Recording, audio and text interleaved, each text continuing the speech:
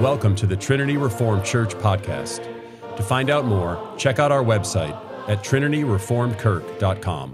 That's trinityreformedkirk.com. Father in heaven, we give thanks for this Lord's Day, and we give thanks for your word. We're thankful for our brothers and sisters throughout all of history who have been faithful followers of you and have faithfully worshiped you, have faithfully covenanted themselves to you. And so as we read your word and try to understand covenants and your relationship with us, help us to be enlightened, and then help us to practice that same kind of faithfulness. We ask this in Jesus' name. Amen. All right, so let me begin by just doing a brief review of last week. And we began by just the broad picture, what we're trying to do with this Sunday school lesson. And the first thing we're trying to do is understand covenant through the whole biblical context, Genesis to Revelation. The next, and that's an interesting, again, like we even made this point, I'll make it in a little bit, that it sounds obvious, but it's not as obvious in today's world when the way we split up the Bible. And I talked a lot about the influence of dispensationalism last week and how it has affected not just our understanding of the end times and whether there's a rapture or not, but it affects the way we read the Bible, the way we break up the Bible, the way we believe what our roles are in modern society, the way we understand what the church did in the New Testament. All these things are affected by dispensationalism. And so it's obvious, but it's not really that obvious. There is a covenantal story from Genesis to Revelation. But then we also want to take that and narrow it down to the New Testament context, the Matthew to Revelation context. And that is its own little story in a sense that does continue the big story, but it's a story that begins with the birth of Christ. And this is key because we don't want to just point to moments. And this is one of the things we're talking about in covenants, is it's not just a moment that a covenant is made. There's a full story of covenantal relationship that contains all kinds of elements that we will be getting into as we study Acts today. So we'll be getting into Acts this morning. But what we want to do with the New Testament is understand that Jesus institute or is bringing in the new covenant from his birth, through his life, the things he does in his life, his ministry that begins at the age of 30 at his baptism, through the cross. And sometimes we just think the cross, that's where the new covenant, that's the event, but it's not. It's the whole life of Christ. And then it continues through Revelation. And the book of Revelation is not just a moment where there's this thing that happens and that's the end, the destruction of the temple, for instance. It's bigger, it's broader than that. But then we want to narrow it even further to the cross of Christ, past the cross of Christ, to the story that begins in Acts and ends in Revelation. This story that begins in 30 AD. And I didn't mention this last week, so you may, just in case anybody is wondering when I say 30 AD, because you may think, okay, Christ is born on 0 AD, and then he lived 30 years, his ministry began, so that means he died in 33 AD. But our timeline is actually off a little bit because we know when Herod dies and we know different aspects through history, whether it's solar events and things that happened. We understand that Jesus was actually born about 3 years before 0 AD. So the story is actually Jesus' death occurs somewhere in that 30 AD region. So 30 AD to 70 AD, That's where we're narrowing down, and we're going to study that by narrowing down even more into the book of Acts. And Acts kind of covers that period. Acts begins right at Jesus' ascension, and it leads up into about the early to maybe the mid-60s. It ends with Paul going to Rome, and then we don't know, the events end sort of there, and they're open-ended. But that's what Acts, and we're not going to cover all of Acts. I may jump around a little bit, but what I want to hit with Acts is, so last week was the intro, the sort of the beginning part. What I would like to do is hit the very first part of Acts, Acts chapter 1, the ascension, and then Pentecost. And so we may skip a few things, or I may just make a reference to, say, the choosing of the disciple, the disciple that replaced Judas, but because that's in there. But I don't want to spend a lot of time because it's not as relevant to what we're talking about. But I do want to get into Acts 1:1 today and start from there. And then finally, the other thing we want to do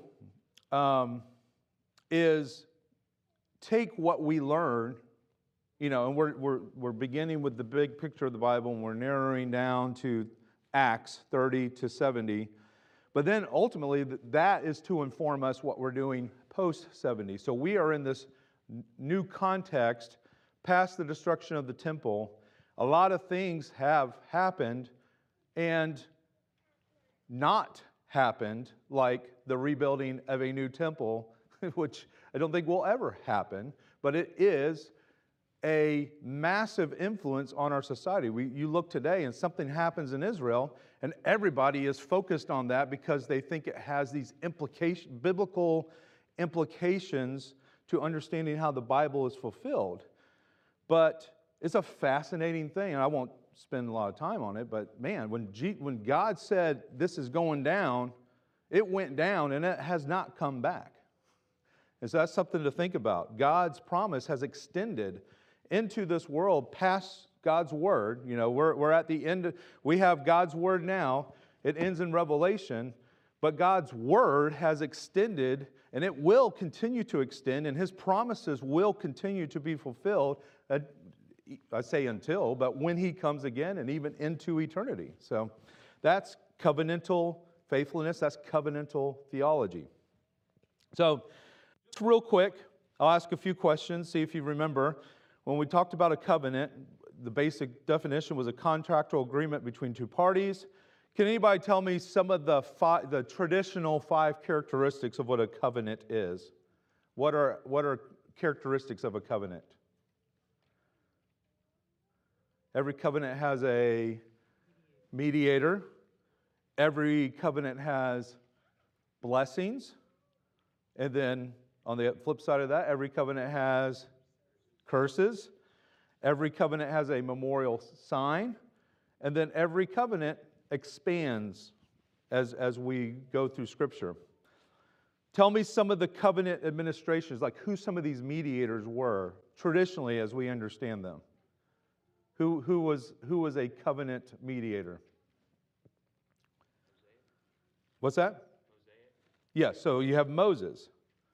It begins with Adam, Noah, Abraham, Moses, David, Jesus. And this is traditional. I would actually argue that there's more covenantal mediators throughout Scripture, but this is traditionally how we understand that. And so I'm happy to just use this traditional understanding as we go through Acts. Linguistics. The only thing I want to point out here is what I pointed out last week. This word covenant means at its root both Hebrew and Greek to create. So creation is inherent, it's baked in. A new creation is baked into every covenant administration. That's what that word means.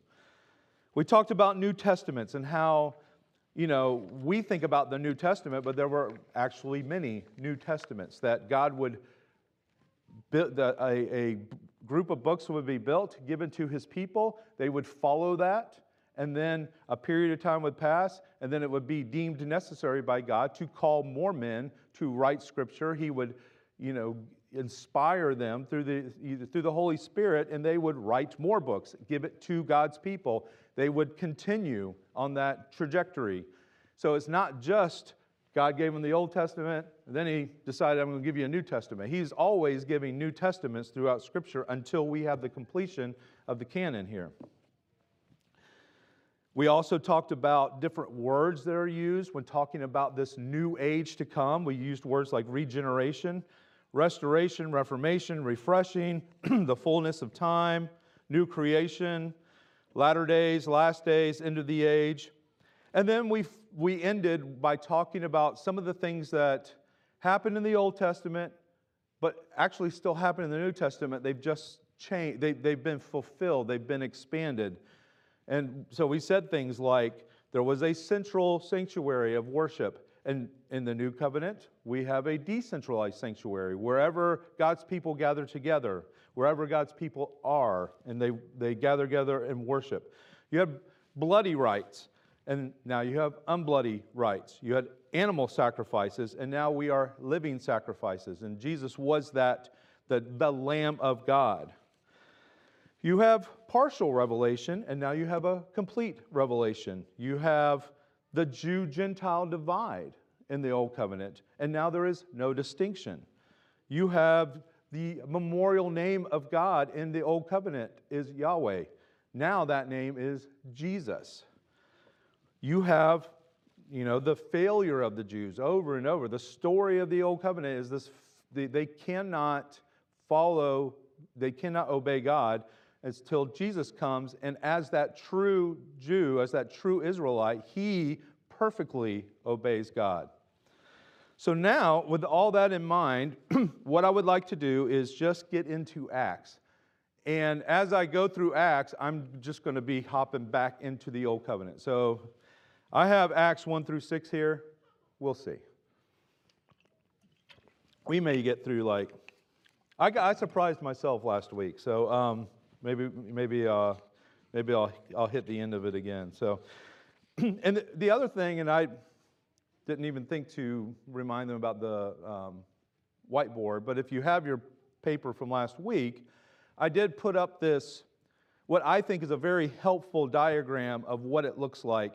You have in the New Testament, 30 to 70 is this chart where you see the Old Covenant and the New Covenant are sort of, I don't want to say blending together, but they are, like, the Old Covenant is fading away. 70 AD is the end of the Old Covenant, but you have the institution of this New Covenant that is growing. And a lot of things are happening in Scripture that we misinterpret. We even, in our own context here, have a hard time understanding because we don't get the full picture. We don't get actually what is happening there. And that, I'll say something quickly about that. We all have kind of heard that we don't want a proof text. A lot of bad arguments, theological arguments happen because we proof text. We see something in the Bible, it looks like it's a command, or it looks like it's here's this thing here, and I don't see anything else about it. This is what it must be, and we don't get the context. Or maybe the better ones that proof text say, okay, well, let's look at the verses before and after. But really, you have to get the whole story down. And so there's a lot that I could say, and I don't necessarily want to get into all of the different controversies. But for instance, here's one we probably mostly agree on, like the rapture. There's one or two verses that people read and they go, oh, that looks like that, and a whole theology has been built on the misinterpretation of a couple of verses that seem to talk about something that in their minds, oh, well, this is what they're talking about. They say a blood moon, so let me take that and then look at the world and let me interpret it according to this whole new worldview that I've created out of these couple of verses. And they miss the whole point that begins in Genesis 1, about how the sun, moon, and stars represent rulers. They represent kings. And when you see this destructive language of the sun, moon, and stars, the Bible has already set up from the very beginning that this is what it's talking about. You shouldn't have to see the sun, moon, and stars are turning red. Okay, let me go to science and figure it out. No, Genesis 1 has already said, hey, these things rule. And throughout Scripture, you can trace a whole pattern of what the sun, moon, and stars represent. They represent kings and nations. And when these things fall, they don't literally fall from the sky. You don't see the sun just fall down. What you're seeing is kings and nations falling. Their sun, moon, and stars are collapsing. And so you don't have to then go into this fantasy world where you think all these, there's a literal dragon monster that's going to come and get us. And no, there's the dragon from the garden is represented in a whole theology develops through the Bible of what the serpent is and what the dragon is until you get to Revelation. You don't have to get weird with it. The Bible has already given you a pattern. So that's what we want to do when we talk about covenants. We don't want our own ideas to teach us. We don't want our own misconceptions or preconceptions to guide us in understanding God's relationship with His people. We want God's Word to do that.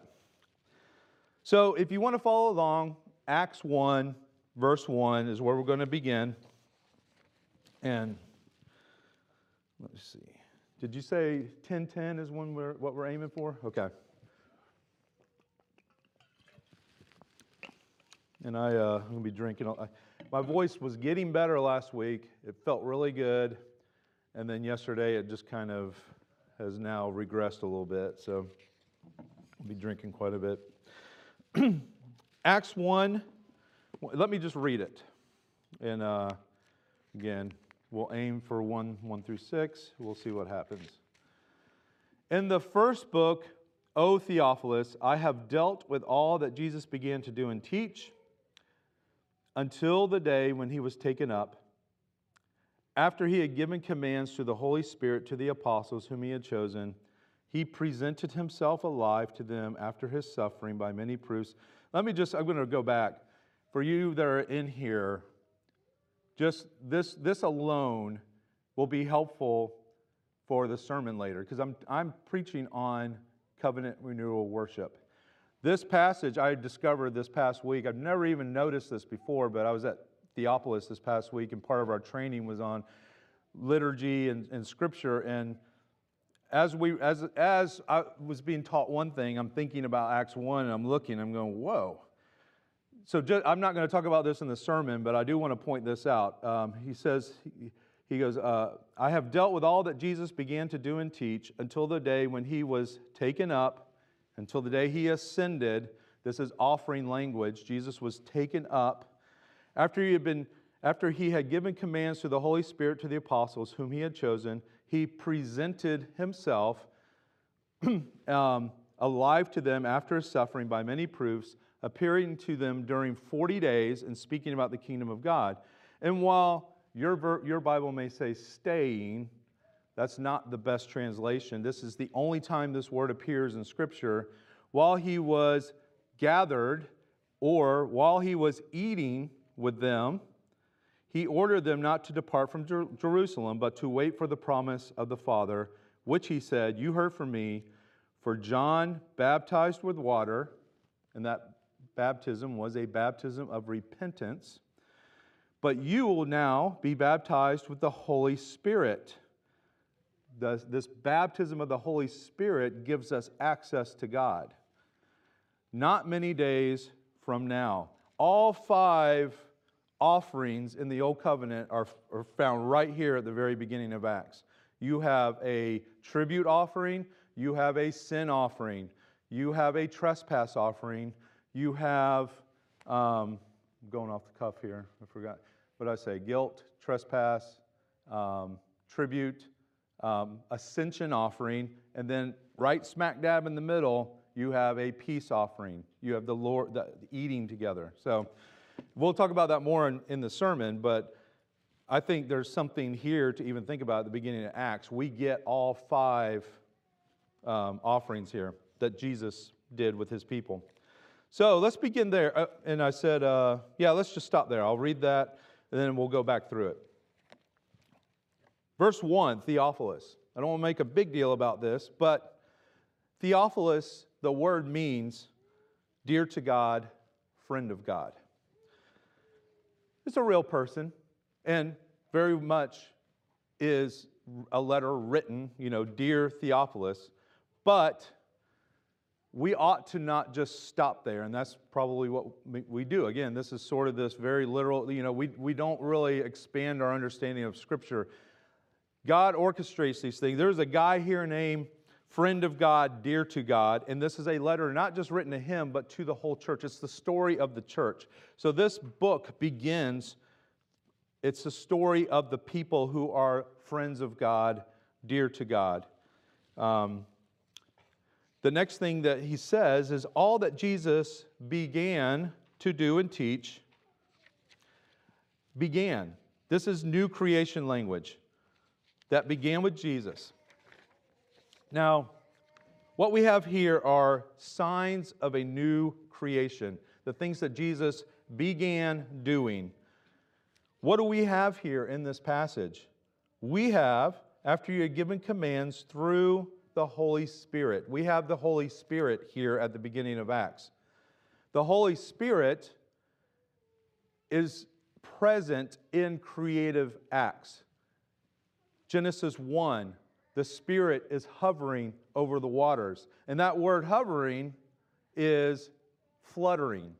So the idea is that the Spirit is fluttering like a bird. Its wings are fluttering over this abyss, and something new is going to come out of that.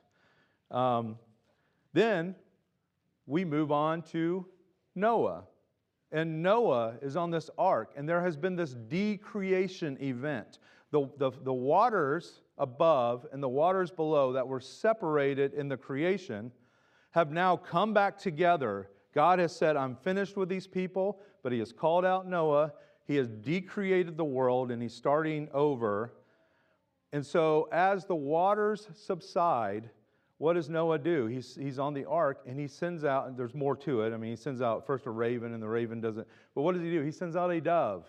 And this dove goes, and it finds a olive branch, and it comes back. And Noah knows that the waters are subsiding, that a new creation has happened. Out of the flood, green has come forth. A dove has gone out and brought new creation to him. That's the sign. Jonah is tasked with going to a new nation.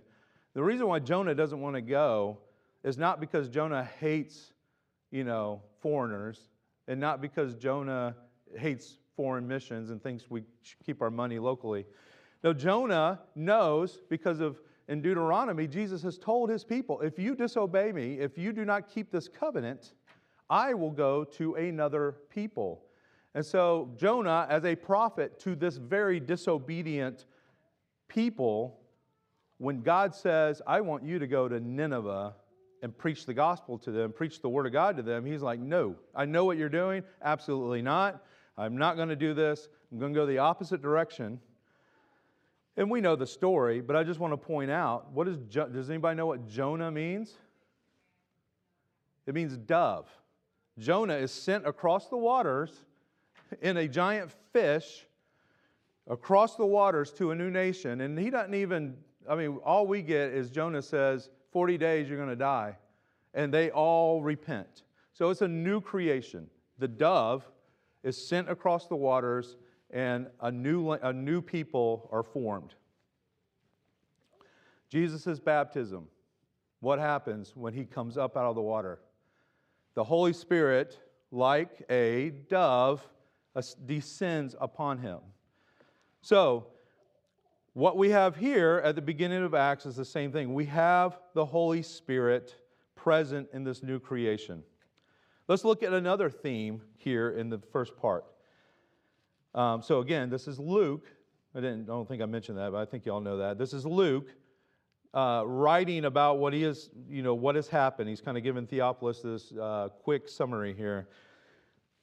And it's interesting because if you go back and you read so he's given this quick summary. If you go back to Luke and you see the bigger, like what he's summarizing, you don't get these details. So it's not so much that Luke is changing the story or anything. What he's doing is he's very specifically giving us these details at the beginning of Acts that he didn't necessarily give us when he was giving us the full picture of, what Jesus did on the cross and what happened in the resurrection and coming to the disciples and how Jesus met with them and the ascension. Like, that's a whole story in the gospel. Here, we're getting Luke's very specific rendering of this with key phrases and words that he wants us to pick up on. So we have the Holy Spirit. We also have, after his suffering by many proofs, appearing to them during 40 days and speaking about the kingdom of God. 40 days. 40 days. Everywhere in the Bible is 40 days. It's very significant that Jesus appears to his disciples after his resurrection for 40 days. Let's talk about 40 days for a little bit. There's a bunch of them, but I'll just throw a few key ones. Does anybody, give me a few. What are some 40-day events in the Bible? Yeah, the flood. Again, Noah, we're going to keep hitting Noah today, I think, because it's such a great test case. Moses. When Moses first sort of takes the role as the deliverer of Egypt, of his people in Egypt, what do? They reject him. Remember, he has that whole incident where his brother is being harassed and abused, and he kills that Egyptian, Moses thinks this is the event. Like, the people are going to rally around. God has called him. He's going to go, deliver them. And they are like, nope. Like, what are you doing, man? You're going to make things harder on us. Get out of here. And so Moses leaves and goes to Midian for 40 years. So you have Moses in the wilderness leaving before he returns for 40 years. When he finally does return and he leads his people out, how long are they in the wilderness? 40 years. Moses, he goes on Mount Sinai, instructed by God before conquering Canaan. So this is before God's had it with them. So Moses goes up on Sinai. This is our Mosaic covenant event. That is not just one event. It's this big story going on. And Moses is up on the mountain for 40 days. When he comes down from the mountain, what does he see? The golden calf. He's been up there 40 days. He comes down and he just breaks he has this moment of just, he's fed up. But what does he do? He mediates. God is like, I'm done with them. I'm going to kill them. And Moses mediates on their behalf. Moses has just made a covenant with God. He comes down and on behalf, as the mediator of this covenant, pleads on their behalf for God, and God hears them. Jesus, what does he do as soon as we just talked about his baptism? What happens right after that? 40 days into the wilderness. Again, now this makes it more obvious, right? AD 30, the cross, to AD 70. We have a 40-year period. That's what the New Testament is. 40-year period that something is happening. It's a wilderness wandering. And a lot of things that are happening in this 40-year period are not things that happen to us today as the body of Christ. They're not even things that necessarily happened before then, but they were building up to that. They are things that Jesus went through. The church is going through, and this is a big theme in the New Testament. The church is going through things that Jesus went through. They are following their Savior. So when Jesus is persecuted, you see, well, I may get this later. This is a preview. You're going to see Peter go through the exact same things, and then you're going to see Paul go through the exact same things. The church starts mimicking her head, her Savior. When Jesus, we talked about this last week. When Jesus heals people, he's not just healing people because, he wanted to be a doctor and likes to do that. He does love to heal. I mean, Jesus does love to save us and to heal us. But Jesus is healing very specific people. Jesus is healing people, Jewish people, who cannot worship. They have been ousted from covenant renewal worship. They cannot approach God at all. They cannot have their sins forgiven because there's these things in Leviticus that prevents them from doing it. Flows of blood, blindness. They can't be priests. And Jesus is coming and He's restoring them. This is one of our words, remember? He's restoring them so that they are His new people. Forget the actual leaders who are corrupt and wicked. He's making a new people by healing them, restoring them so that they can come and worship. All right. Whew. Now, I want to do I say quick, we'll see. I want to use Genesis 6, or Noah, as the test case. Let me read Genesis 6, and I'm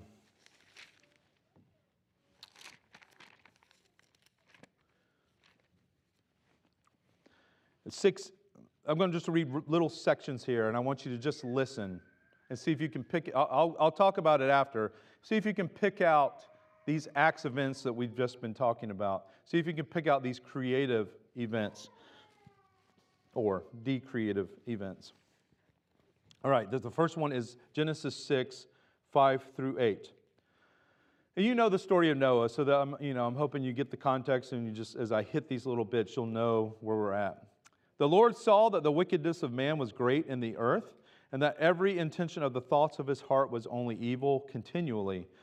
And the Lord regretted that He had made man on the earth, and it grieved Him in his heart, or to his heart. So the Lord said, I will blot out man, whom I have created from the face of the land, man and animals and creeping things and birds of the heaven, for I am sorry that I have made them. But Noah found favor in the eyes of the Lord. And now I'll move down to 17.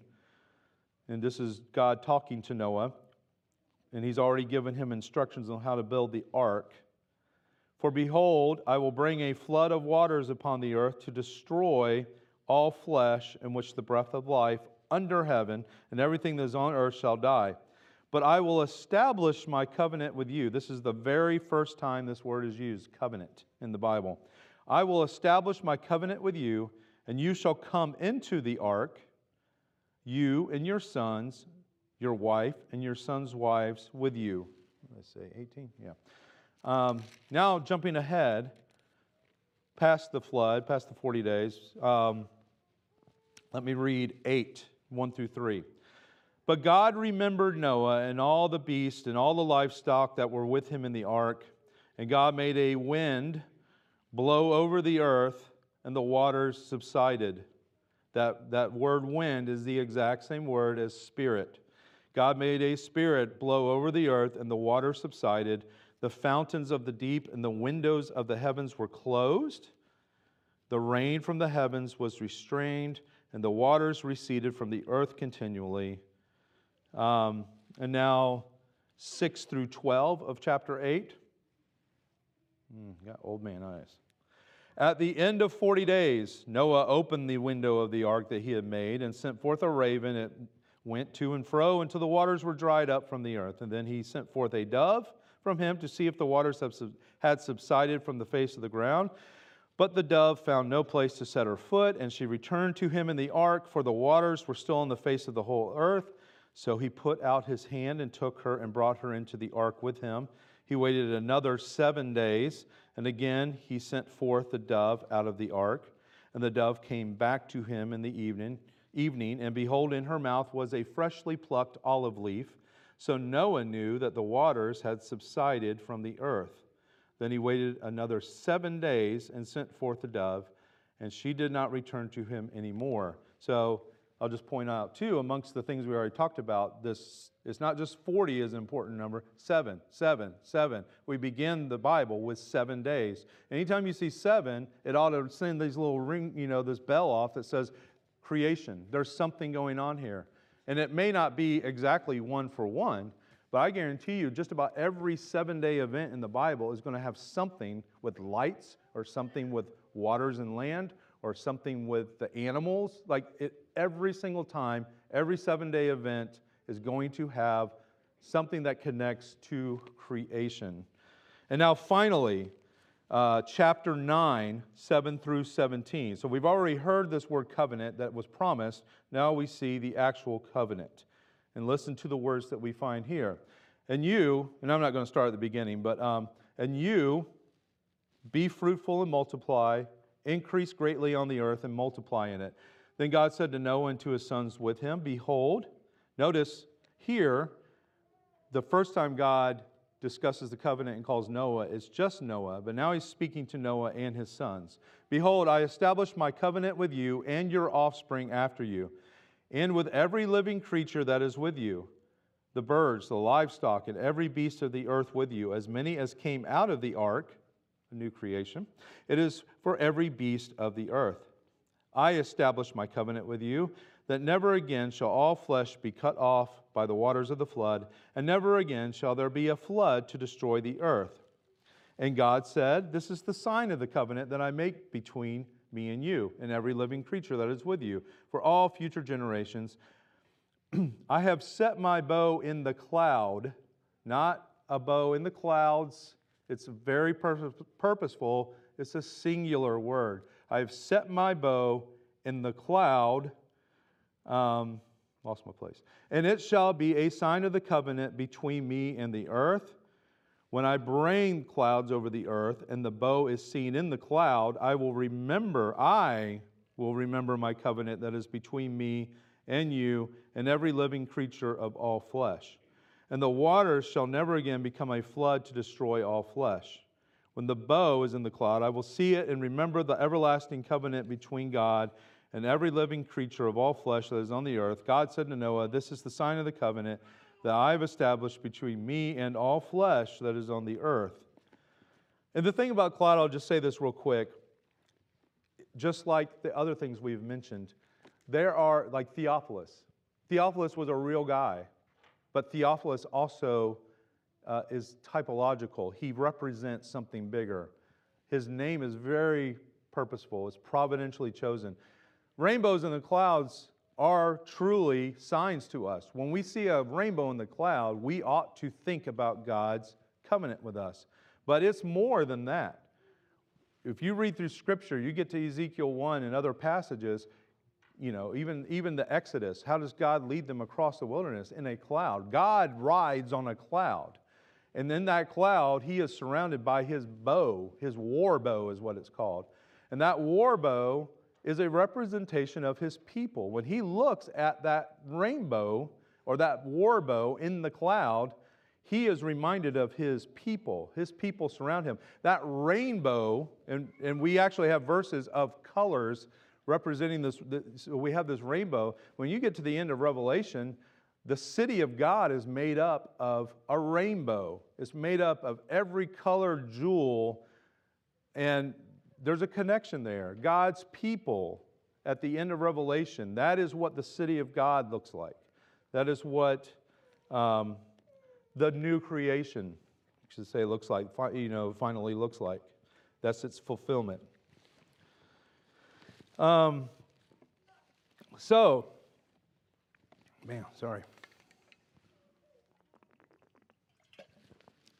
this story, we have decreation. We have animals brought to Noah like Adam. We have 40 days. We have wind, dove. We have an ark. How was Moses saved from the very beginning?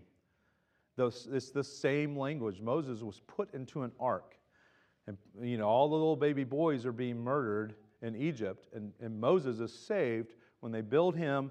It's the exact same. It's the made with pitch. And it's Moses is saved in this little ark. And the church is an ark. A church is a place of safety. Now, the church, not necessarily the building is the ark, but we are in an ark. Christ is the ark. We are in Christ. That is a picture that goes out. We are saved from the floodwaters, so to speak. The world cannot harm us because we are safe. Now, it can kill us, but it can't harm us, right? Like, we have everlasting life in this ark, in the safety of Christ. But there's also another word here that's interesting that you see throughout covenantal language that we didn't talk about last night. What does God tell Noah to do the moment they get out of the ark? He tells him to increase and multiply. Be fruitful and multiply.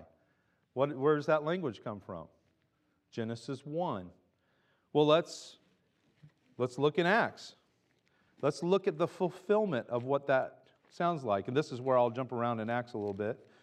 Acts 6:7. And the word of God continued to increase, and the number of the disciples multiplied greatly in Jerusalem, and a great many of the priests became obedient to the faith. Acts 12:24. So the death of Herod, he dies. He says, "I'm a god," and then immediately he's struck down and has a pretty gory death. But the word of God increased and multiplied. And now, Acts 19:20. So this is Paul in Ephesus. He has this encounter, the sons of Sceva, and but it ends with, "So the word of the Lord continued to increase and prevail mightily." That's the fulfillment that we see. Increase and multiply, increase and multiply. We should, even though it's not literally, it is, right? So it is talking about having children.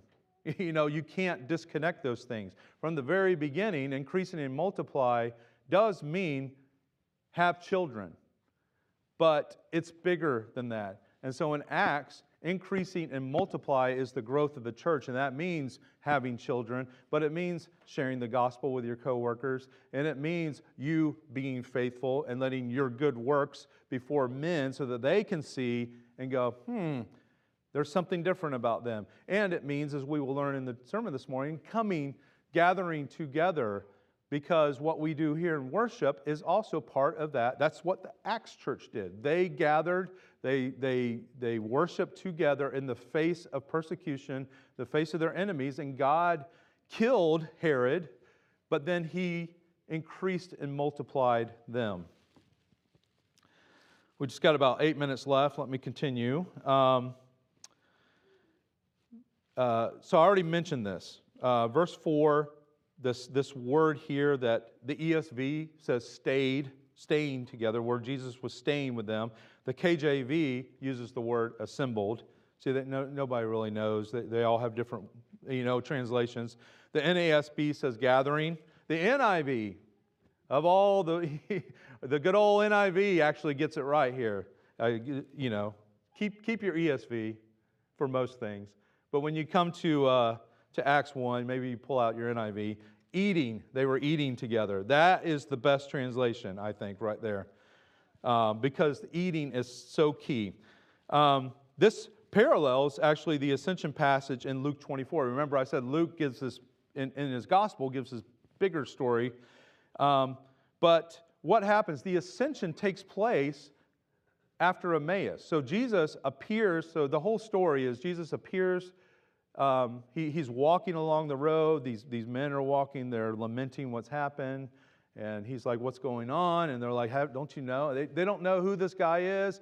Even once they invite him to eat dinner with them, they still don't know who he is until he does what? He breaks bread. He breaks the bread, and then their eyes are open, and they realize this is the Lord. He has risen from the dead. And then they go and tell the disciples, and they're like, "You'll never guess what happened." And the disciples are like, "Whatever, you're crazy." And then Jesus appears to them, and they still are just like, "What's going on?" And then he says, "Give me some fish. Let me eat. Let's eat."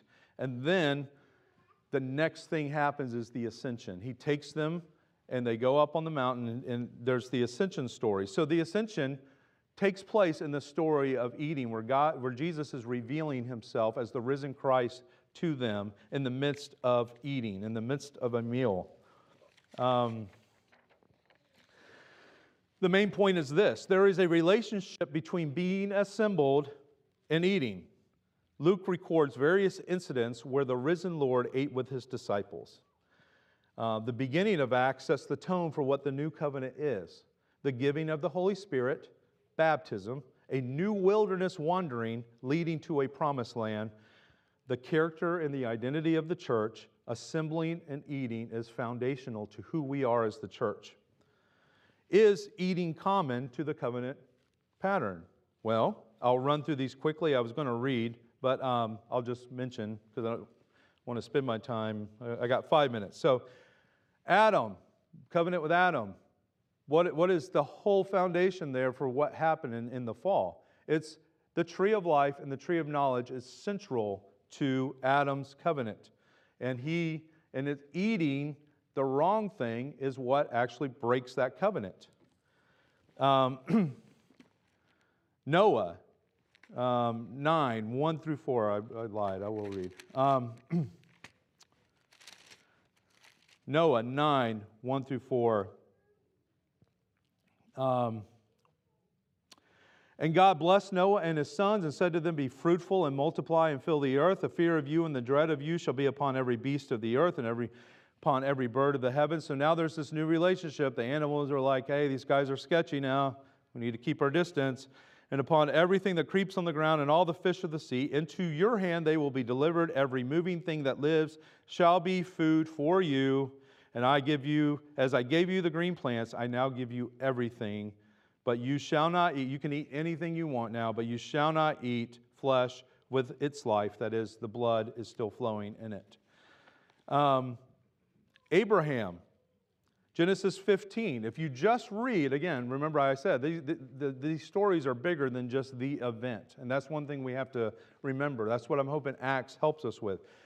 If you just read Genesis 15, you know, Genesis 15 is the covenant with Abraham. And remember, Abraham goes into this deep sleep, and these animals are divided up, and you have this whole story of creative acts where these animals are separated, just like in creation, there's separation, and God goes between them, and this covenant happens. And you may read that story and then go, well, there's no eating here. But what happens right before that? If you go to Genesis 14, Abraham has just saved Lot. He has just had this battle in Sodom, and he has saved Lot, where he has freed Sodom, he has helped them, and on his way back, who comes to see him? Melchizedek. Melchizedek comes and brings bread and wine to Abraham. Abraham sits down, he eats this bread and wine, and then a covenant is made. And so just because our chapters are broken up right there, we should not separate these things. And, you know, maybe we'll have a Sunday school lesson about how we need to actually get better at, even our Bibles, and it almost sounds sacrilegious to say this, imperfect men put this stuff, like our chapter breaks, the way that we divide certain things up. We have to, it's not a bad thing. I mean, it's necessary and it's helpful. I mean, if you didn't have chapter breaks, you know, you'd be like the Hebrews, you know, everything would be scrunched together. You'd have to figure out where it stops, and there was no punctuation or anything. So I'm thankful that we do, but we have to get in the habit of not letting chapter breaks tell us that, okay, the story's over, let me move on. We have to remember that this is a full story, and the chapter breaks are simply just helps for us. And but let me quickly talk about, so Moses, the covenant with Moses. Moses, Aaron, the 70 elders go up on Sinai and they have a meal. They sit down, they eat a meal, but Moses is the only one that can go on up the mountain. Here's an interesting one, David. We could even argue whether this is a covenant that's being made, because the covenant with David has been foreshadowed. It comes afterwards. It's this big event, but everybody points to 2 Samuel 7 and says, well, here's the covenant with David. And it is, David wants to build the temple. You know, David's like, how can I sit in my palace? You know, God's given me rest. My enemy's defeated. How can I sit here and do this? And God's temple's not built. And he wants to go build the temple, and God says, no, you're not going to build it, but I am making, you know, you are going to be the king. You are, you know, through your line, the true king will come from you. There's this, it's covenantal language, and I'm fine calling it a covenant. But it's interesting. There's no meal there. But again, don't let the chapter breaks fool you, because in chapter 9, what happens? David's first act as a king who has now just been told he is God's king, and God, through him, the true king will one day come. He says, is there anybody left from Saul? Saul was the one that turned and broke covenant with God, and he died. Jonathan died. Is there anybody left? Yes, there's one guy. There's this broken, disabled Mephibosheth, and David says, bring him to me. And he brings him, and he's scared to death, and he says, sit at my table. Come and eat. And he restores the line of Saul to the table. So in this instance, if David is the king, he's no longer being given a meal. David is giving a meal as a covenantal act. And I'm out of time, but I'm sure you could think of over and over and over again Jesus in the various food events, beginning with his birth as he is born in a trough. Jesus is born and laid in a place that animals eat. And all through the wedding of Cana, feeding the 5,000, John 6, I am the bread of life. The Last Supper, this bread, this wine is a sign of the new covenant. Jesus on the cross is given wine. He rejects it the first time, but because remember, he has said, I will not drink of this cup again until the new covenant, until it's finished. First time, they try to give him sour wine, and he says, no, he's hanging on the cross. And then he says, it is finished. And what do? They bring wine again, and he drinks it, and then he dies. And then I talked about Emmaus, talked about Jesus eating fish. We'll stop there. I didn't do it this week, but we will pick up on verse 5 next week. Let me pray. Father in heaven, we give thanks for your word, and we're thankful that we can dive deep into it. I pray that it would bear fruit in our lives. In Jesus' name, amen. Thanks for listening. To find out more, check out our website at trinityreformedkirk.com. That's trinityreformedkirk.com.